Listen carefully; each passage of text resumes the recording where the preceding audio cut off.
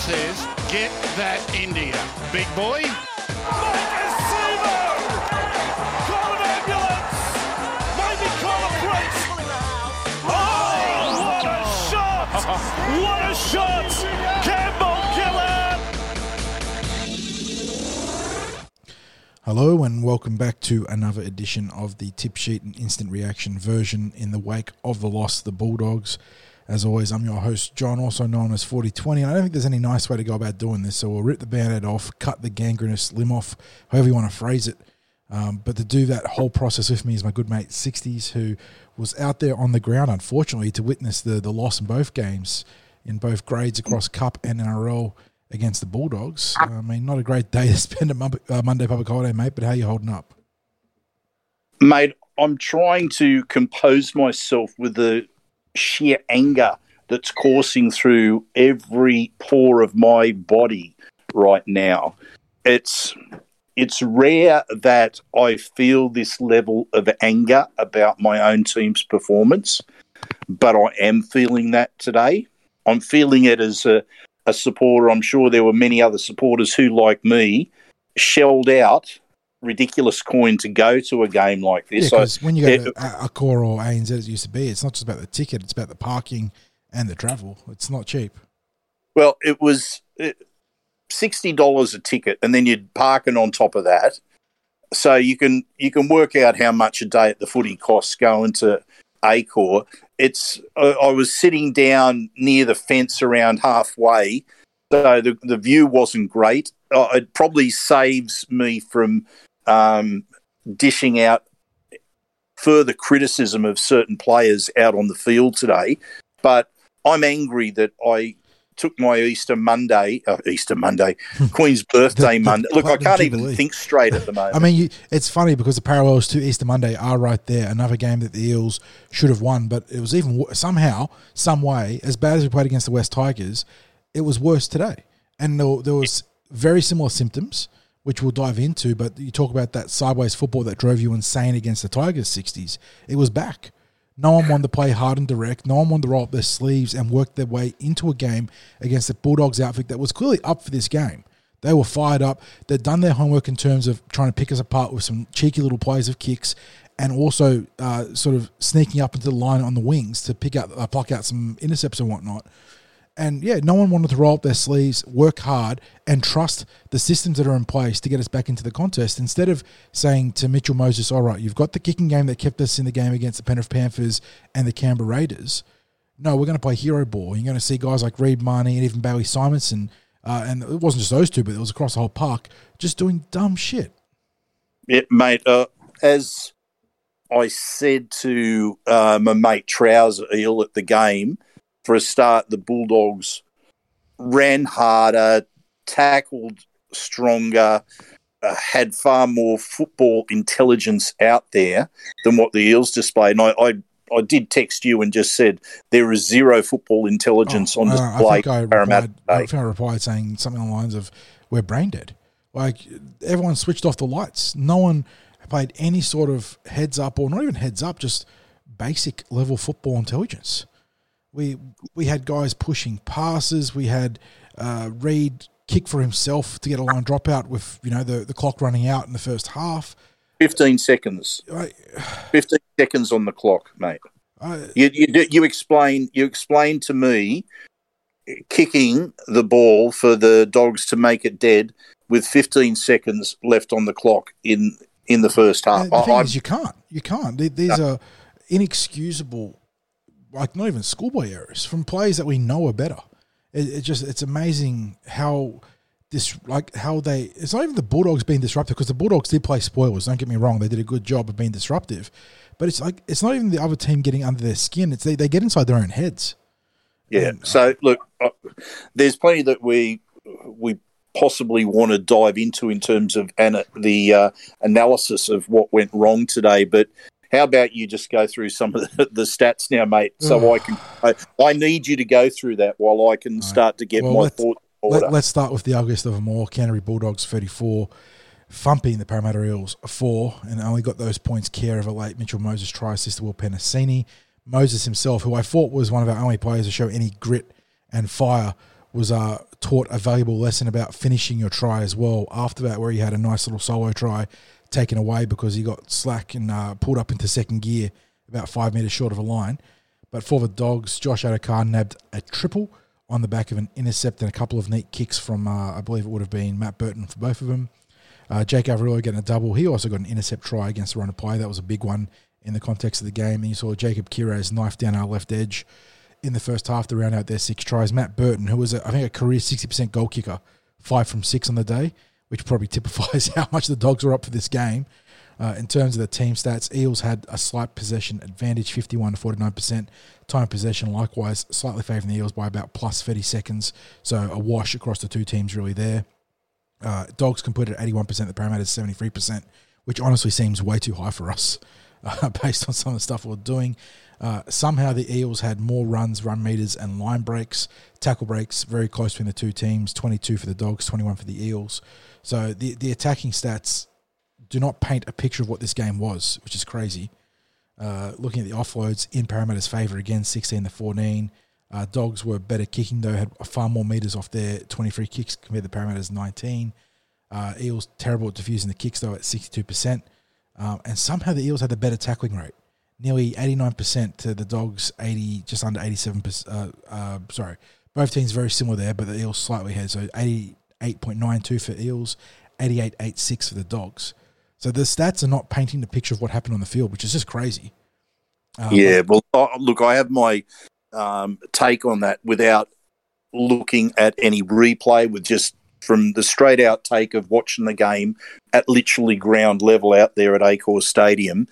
And that basically is that Parramatta's errors were just basically Parramatta played the type of game where literally a tackle break meant little, right? Because they were shifting the ball sideways. Yeah, either side. Players are running in isolation with no backup and no structure. Yeah. And when the line breaks came, for example, for the one that ended up the 12-point turnaround with the intercept try, it was again a case of, in the spur of the moment, the wrong decision was made. You know, the bloke was not approaching. It was Reg, wasn't it, that broke into the clear? He was not in a position to tackle Reg. But when Reg was throwing the pass, he wasn't going to be making the tackle. And I'm not going to be overly critical of Reg there, because let's face it, it's one of those plays where probably if he throws the dummy and gets run down, maybe there's going to be just as much criticism, because you don't know whether the boat goes for the intercept or not. But it was fascinating. It was symptomatic.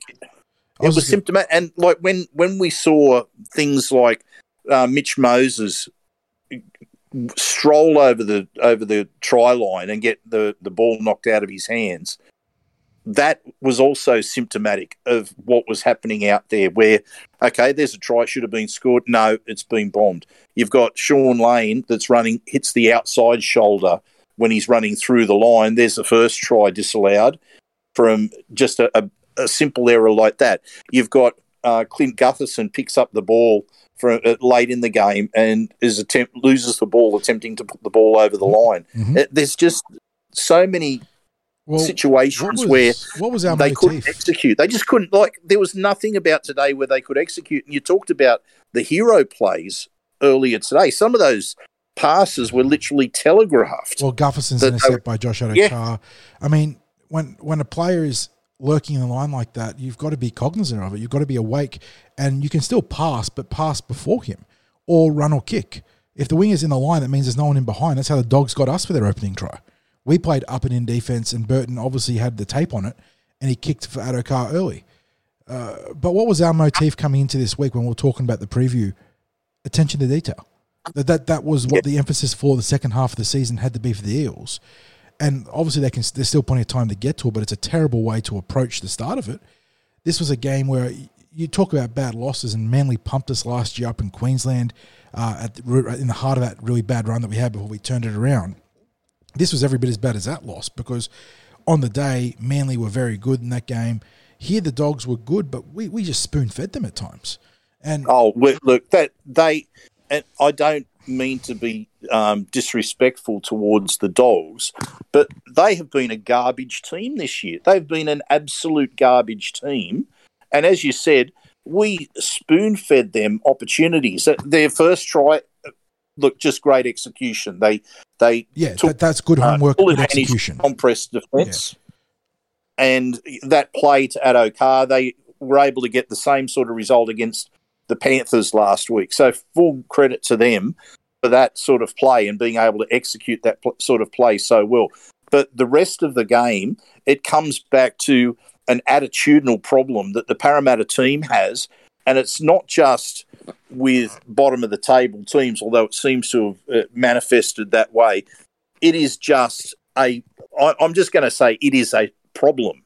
It is a problem, and whilst it may be looking at its worst against those bottom-of-the-table teams, until they can do something to fix up their attitude, we can't take our hopes of a premiership this year seriously. No, not with players that turn up and do that sort of thing. This is me as the glass half full supporter, and I'm looking at this, and I can't make. I sat through that garbage this afternoon. I can't make any form of excuse whatsoever for how those players performed today. No, I'm going to make. And without looking at the tape, just based on the eye test, I'm not going to form any criticism about Wonga Blake. I thought he was he gave everything he possibly. Wonga tried his tail off. I thought, like I said, I thought Mitchell Moses at least showed some fire, even if he was also part of the problem in terms of not finishing correctly. In the forward pack, it starts getting real messy though. I thought that I thought Reg was okay, but Junes was well below his best. Sean Lane statistically had a reasonable game, but it's hard to forgive him for being sloppy running through the gap there that denies the opening try. I mean, Dylan Brown had his worst game of the season with a number of cold drops that were really crucial in the first half, where we had a chance to rest momentum back. Yeah, just not a. I mean, Will Penasini scored a try, but then he also dropped the ball cold off that touch finder in the first half. It just really, really bad game all around, I think, from the vast majority of the team. And you have a loss like this, and you do attack the entire club. I say attack very not viciously or maliciously, but you do criticize everyone at the club in broad strokes. And it goes from the coaching staff down too, because preparation is a big part of it. But the players have shown that they know how to execute against the best teams in the competition. And yet they come to the West Tigers and the Bulldogs and they turn into a bumbling mess. So, I don't know. Mitchell Moses said in his post-game interview it's about the attitude in the playing group. I don't know. I don't know. Is that a problem? They have to look at each other and figure it out. Does Brad Arthur need to crack the whip this week? Do players need to be dropped? That's something we can talk about as well, because in the past, Brad has been fiercely loyal, but I think there's a couple of players or a player here or there that have been well below their best this year, and maybe there is a conversation to be had about that. Maybe that's the message that needs to be sent. Well, unfortunately, the New South Wales Cup team had, I won't say equally disappointing performance, but they did have they had one of their worst games of the year today. So I think it was fair to say that there wasn't anyone out there that necessarily did their chances any good. It was probably their sloppiest, worst executed game of the season. So, and that's probably harsh in what was a 10-point loss to the team that was also a top 4 team. But yeah, I don't know that we saw any other options based on today, but there are. Kai Rodwell was all right, I thought, players, but yeah, it wasn't a great selling point for a lot of players. Yeah, that's right. I mean, there's, mind you, there's been players who have been performing well in the previous weeks, but it was just so ugly across both grades today. So, yeah, I don't know, mate. I mean, I'm looking at this and I can maybe start looking at individual things that went wrong as we've just been doing, but I still think it comes back to that overall attitudinal problem that's there in the playing group that the players themselves are identifying. And here's what I've got to say. If there's one thing that I hope BA does, it's to not give them a break in the future, because they were given a 5-day break. Well, the best part of a week's break from training after their last game against Canberra. So they came back this week, having been given last week as time away, freshen up, all that sort of stuff. So they've looked at it as a freshen up opportunity. And it's a shame that you have to say this, because it's something that you should be able to give your players as a reward for going 8-4 in the first half of the season. And yet, if they're going to respond like that, then, like you said, maybe you do have to crack the whip. This is the problem, John, is that I'm sure there is a history there of times when the playing group have been given a break and have let the coaching staff down in their performance after that. Now, see, it shouldn't have been an issue, because they've been given the week and then they've come back and then it's been training as normal this week. So it shouldn't be an issue. But if their heads aren't in the game this week, then you have to think, were any of them still in holiday mode? Were any of them in wind-down mode? Because this should have been literally treating this as like round one. We always aim to start the competition well, to launch into the season with a first round win. This should have been regarded as round one for the second half of the year. Mm-hmm. And you can imagine how we would have been talking at the start of the year if in round one the Eels had lost to the Bulldogs by 34-4. There would be questions. There would be massive questions. How the preseason had been operated, and how the players were, like their commitment to the team in the season. Absolutely. I mean, yeah, it is hugely disappointing that, like I said, you want to be able to reward your players and say, okay, you get the time off, go recharge, go have, some fun away from football, on the provision that you're going to come back fired up for the second half of the season. And unfortunately, they haven't responded positively to that. So, like I said, maybe you do have to crack the whip. And I had no issues about them being given time, because I thought, you know what, this is the much needed freshen up. It's been such a tough first half of the season with travel. Yeah, a whole slew of away games, taking on some of the best teams in the competition, getting some other teams that are up and rising in like really tough games, like Cronulla, their first home game back, get the Cowboys in Darwin. They were all tough games. So, okay, you lose those games here and there, it's fine. You had big, like, iconic wins against the Storm and the Panthers. Get your 5 days off. But this is how they came back out of it. Yeah, and this is the thing when you talk about attitude. This is not simply us saying that there is an attitudinal problem within the playing group. This is Mitch Moses straight after the game saying there's a problem in the playing group with the attitude, turning up like this, putting in a performance like this. Yeah, so, on the Fox Sports interview, exactly. Yeah, it's an attitude thing was his key words. What's going to be, from a player's perspective, what's going to be their ownership of this? Where do they go from here? I mean, I look at a game like today, and maybe I can. There's two ways you can look at it.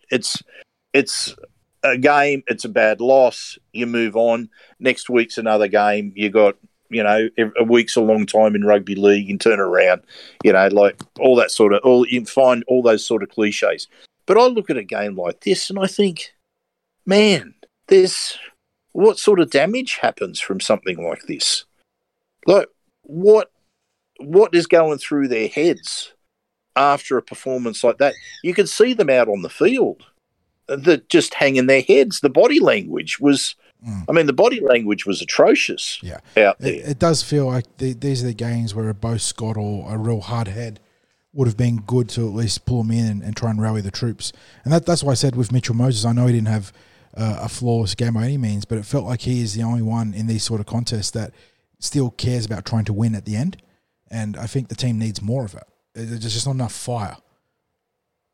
Yeah, and I mean, we're reacting harshly in this instant. That's what it's about. I mean, we're not taking 24 hours to consider our thoughts on this game. We're flying without a net in a podcast like this, where we're just giving our raw reactions as supporters. And I think in this circumstance, as I said, I'm out there at Accor watching this garbage unfold in front of me and thinking, why am I here watching this today? Mm-hmm. Like, where is, and I know, like, you don't want, look,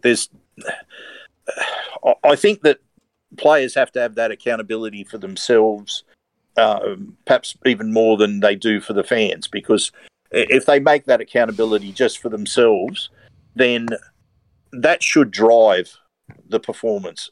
I don't necessarily want them to be accountable to the fan group as such, but a day like today, I really felt that it crossed a line where, I don't know, it almost felt like there was I don't know if the disrespect for the jersey is a strong enough term, but it was just, it was awful to sit there and watch. And there is nothing worse than sitting in a Bulldogs home ground from a result like that. Exactly. But what really aggravates me out of this entire process, and this, I include the West Tigers loss and all those similar kind of losses that you have, is that this team has empirical evidence on tape against the best teams in the competition that there is a pattern or a means of winning a game of attrition where you were behind against the best teams in the competition, against the Penrith Panthers and the Melbourne Storm in their home stadiums while you were under strength in the backline. We have the systems in place in order to dig our heels in, shoulder up, and grind our way back into a contest. And we do that so well against the best teams in the competition, but we throw it out of the window against the Tigers and the Bulldogs. And like I said, think that is a critical point that you're making. That, and you hear that as said so often. Trust the systems, right? Trust the systems, and there was no systems in evidence today. None. Exactly. Instead of tucking the ball under your arms, punch it through for 40 to 50 minutes, whatever you can get because it's tough in the ruck. Okay, let Mitchell Moses smash it downfield, get your kick chase down, tackle them inside the 20, and start building off that. Eventually, they will blink, they will crumble. The two best teams of competitions did it against us. The Storm and the Panthers both did it. Instead, we start playing hero ball and say, okay, we're not going to get to our fifth tackle and give Mitchell Moses a chance to just build us back into this game. We're going to throw an offload or a late pass at the line or force something reckless and off script that, you know, completely undoes any momentum that we've sort of worked our way back into. And it's funny because going back a few years, we were almost in the reverse situation where we were accused of being flat track bullies that couldn't get up for the big games against the big teams.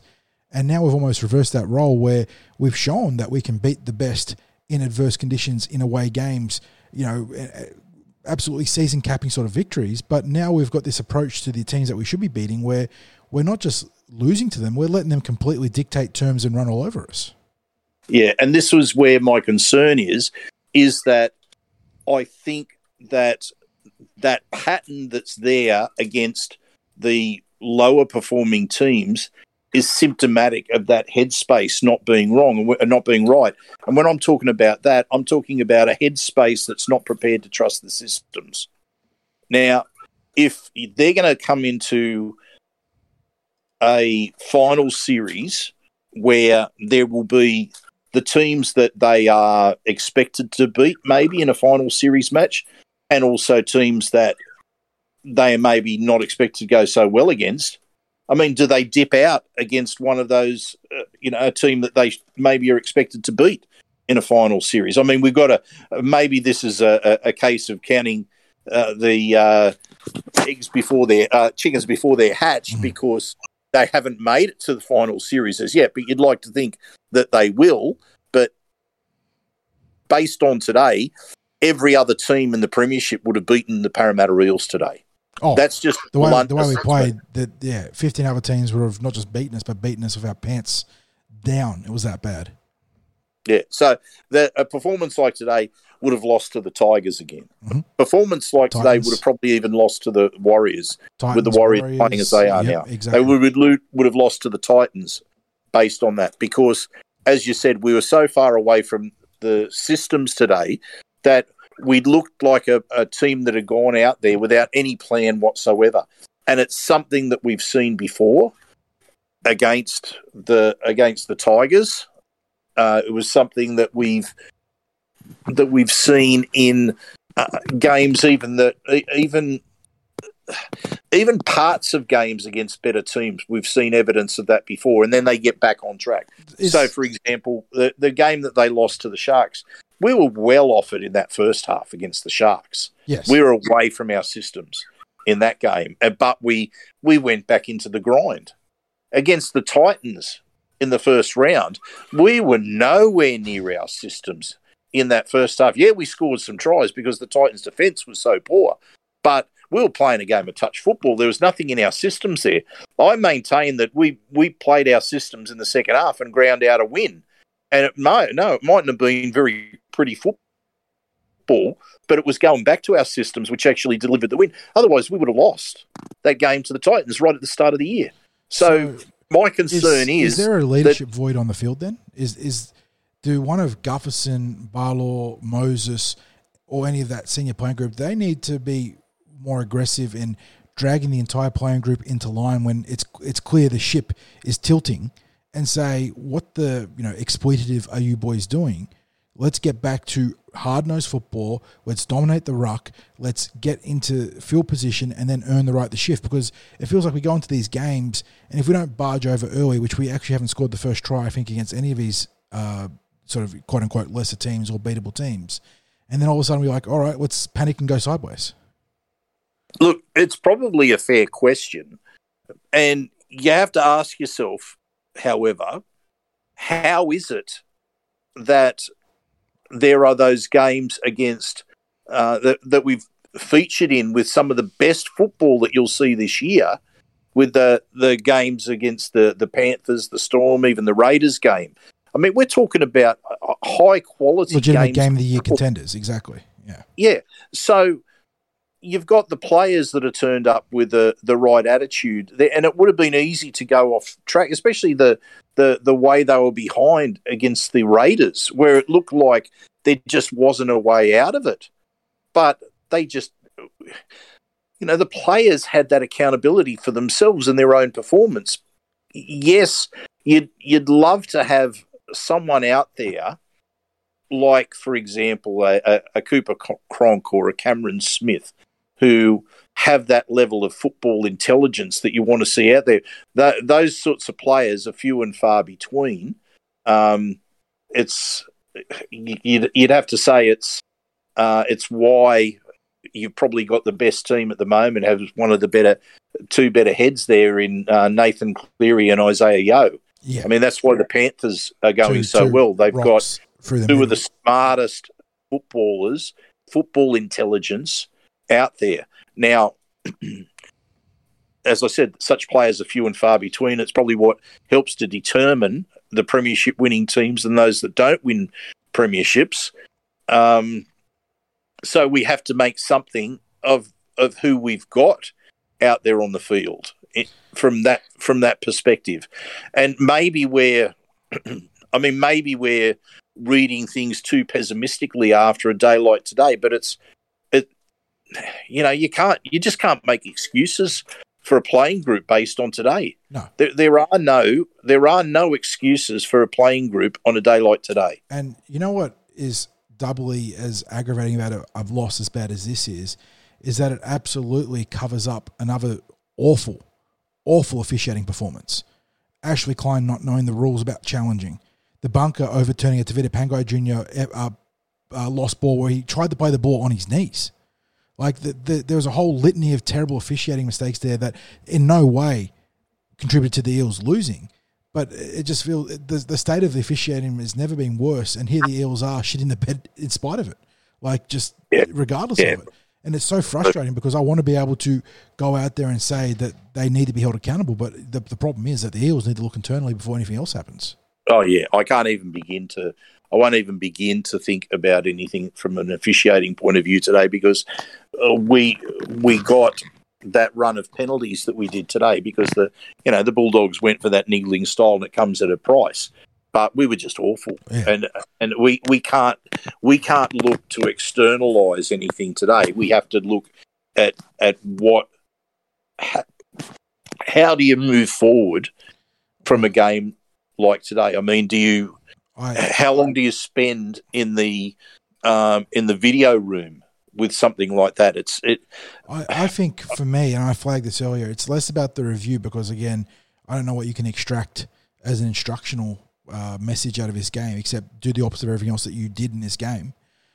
Yes. I flagged it earlier. I think you have to drop players. I'm curious to see if you agree, and if so, who do you think you get at least give a short stint in reserve grade? But I've got a few players on the chopping block this week. Yeah. Okay. Run through who you've got on the chopping block. I mean, we've mentioned him across a few games now. I think Reed Marnie needs a short stint in reserve grade. His constant overcalling of Mitchell Moses in key spots is detrimental to the team. And I think just a chance to go to the reserve grade, clean his, or just straighten out the mindset, the playing mindset that is, like, and not like saying he's been a cancerous presence to the club or anything like that. Just, and go back and play some good football there. I mean, obviously it hurts the team losing a good player, but I don't think Reed's playing good football. Yeah, I said in the mid-season review that he hasn't got near his best football this year. So I can't give anything that would argue against that. I just think it's unlikely that it's going to happen. And outside of that, I think it's time to shake the bench up. I think that if you're not Ryan Madison, your spot in the bench is up for grabs. Yep. That's probably a fair call. But the thing that's always critical with this is who have you got to bring in who's going to do a better job than the ones in place. So who would you bring in? I'd be looking at Kai Rodwell. I think that whether it's for Nathan Brown or even one of the other middles like Makatoa who don't get huge playing time anyway, I think maybe he can bring a bit more energy. I think you talk about impact. I think Ogden's probably the best fit for that there. The question would be how much they think he can go in terms of not being match fit because he's only 2 games back from a long layoff. I don't know. It just feels like something has to give there. We've seen Brad, like I said earlier in the podcast, he has been fiercely loyal as both a fault and as a positive. There's a reason why he's gotten the most out of a lot of not fringe players or anything like that, but he's managed to get the most out of a lot of solid NRL players and turn them into plus players is because of his loyalty and the faith he shows in them. But I don't think you can have a loss like you have today. And also just some of those, it's not just about the singular loss, it's about the lingering issues when it comes to the mentality of these games. That the team gets up for the big games but is consistently not even just playing down to the level of their opponents now.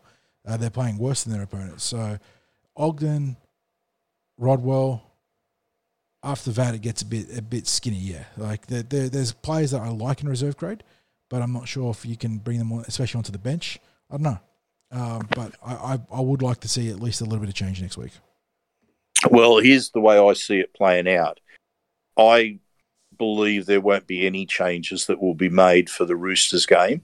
I believe he'll go in with the same team, but if he's entertaining the thought of making changes with certain players, that he'll give those players the opportunity of the Roosters game to make him change his mind about what he shouldn't do. The problem is, or I say problem, it feels like the Roosters is a game that regardless of the result against the Bulldogs, we would have at least put in a competitive output against them like we did in the game we lost against them, where we played some bad football early on in the game, but we came back really strongly once we got back into our structures.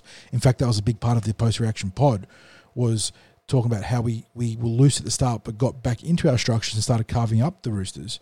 So I have no doubt that the team would have been up for this game regardless. My problem will be that after, like looking ahead to our draw after that, I just bring it up quickly. So we go against the Sydney Roosters, and then you've got Rabbitohs, Tigers, Warriors, 3 in a row. So 3 extremely winnable games in a row. Are we going to have the same problems that have already surfaced against, like we mentioned, the Tigers, the Dogs, the Titans games, that even though we won them, it was evident there as well. So, and even the Manly game to an extent where Manly are probably a better team than you'd think, minus Tommy, but still we didn't play our best football. We played down to the level. I don't know. It's not the Roosters game I'm worried about. It's the games after that. Yeah, well, I'm just trying to predict what's likely to happen. As I said, I understand that you're coming from the lens of what we've seen as a way, like the weight of evidence would suggest.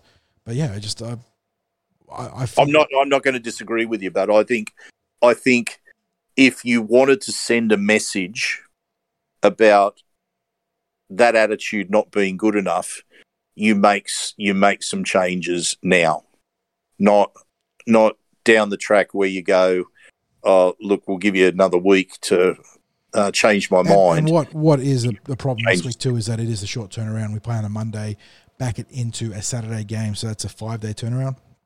Once again, the brilliance of NRL scheduling, where there is like 2 Monday games a year, and somehow the Eels are involved in both of them, and somehow, or depending on Anzac game too, sorry, but the Eels are involved in the majority of the rare Monday games, and the NRL doesn't have it in their scheduling powers to say, you know what, they're playing on a Monday, let's put their next game on a Sunday, because that's logical.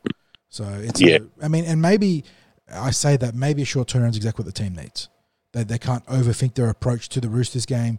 They just distill training down to, okay, let's get back to fundamentals. We're going to play strong, basic football, and maybe that'll be the remedy to get this game out of their minds. But at the same time, it is frustrating as a logistical sort of point of view where, like, how does this happen? But well, they're not going to hit the training paddock until Thursday, where they get their couple of days of recovery, and then they're playing on the Saturday. So I would suggest they get one training run this week. That's it. And that ended up working really well. Was it the Penrith game? Yeah. Was that I think we had one training game because of the short week there. But, yeah, I don't know. Just the issues you see today, and I know people are going to be calling for Brad Arthur's head and wanting coaching changes. And like I said, the accountability absolutely starts with the coaching staff. But the thing is that we've seen that the players have these systems in place that have been put there by the coaches, and we know they work against the best teams. And I just do not understand how, in the player's mind, they go away from what can work against the very... And when we talk about the best teams, the teams that are so far better than everyone else in the competition, that they're winning at like 80 or 90% a clip every season. So yeah. I don't understand how the players can go out there and do that against those teams and then not go against the Tigers and the Dogs and say, well, if we can beat the best, why don't we just do the same thing, and maybe we won't score 3 or 4 tries in the first half, but we'll run them down big time in the second half, because that style of gameplay it wears down your opponent. Yeah. Mate, you know what? If we had the answers, we'd be on staff. If we had the answers, you'd be the highest paid administrators in the NRL, because if you could distill that sort of answer down out of the Parramatta Eels, imagine we could get out of any roster. So it's an exercise in frustration as a fan. I don't envy the coaches for having to figure out the enigma that is the Parramatta Eels. I know that the media were taking great delight sort of playing up that aspect of the loss in the post-match immediately afterwards, talking about how can one team beat the best teams in competition and then get absolutely thrashed by the Bulldogs, and it's a good question. It is a good question. How does that happen? And it's until they can figure out, and that's the thing, is that I'm not concerned about when we come into the big games anymore, but the question is, we can get up for 1 game or 2 games in a row. We saw recently with Canberra and Manly, but until you can win 3 or 4 in a row consistently against the good teams, that's going to dog you a bit in terms of the finals, because that's what it takes to win the premiership. So I know. Yeah, it is. Yeah, look, I think following your logic, and I think it's a fair call. You've got systems in place. If you have players that aren't following those systems, then changes have to be made. And that's why I was pushing for changes, because I feel, not trying to single out players, but we talked about Reed Money's play before half time. I think that is very much symptomatic of not following the structures and not following the systems.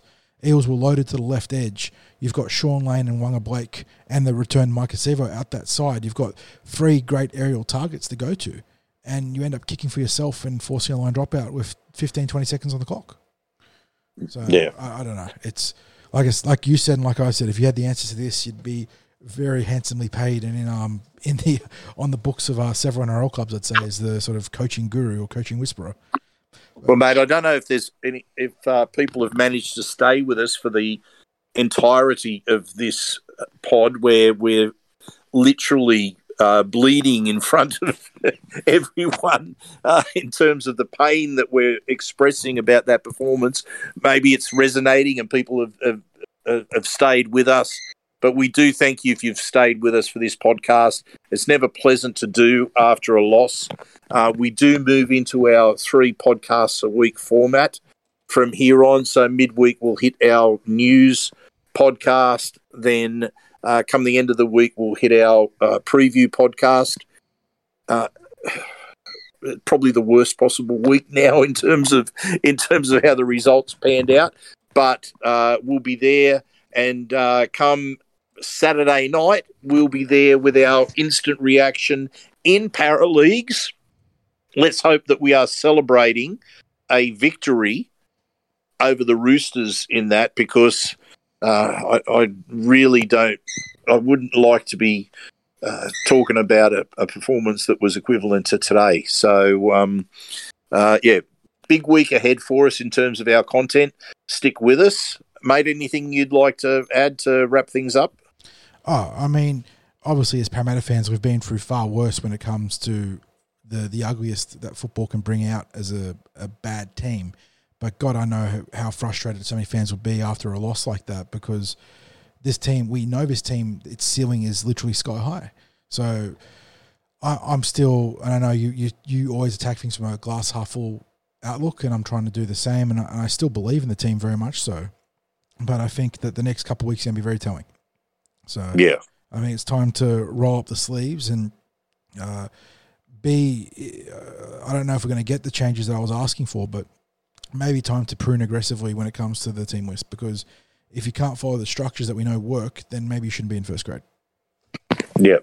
And I think that's probably an appropriate spot to leave it today. Yeah, and as always, I know it's more of a morose episode than we'd like to have, but if you have pushed through the 42 and a half odd minutes of me in 60s, getting into that ugly dissection, we appreciate it, and we hope you, I'm not sure if enjoy is the right word, mate, but we hope you, I don't even know, we hope you digested it, I suppose, with a bad stomach, but things will be better from here on out, I dare say.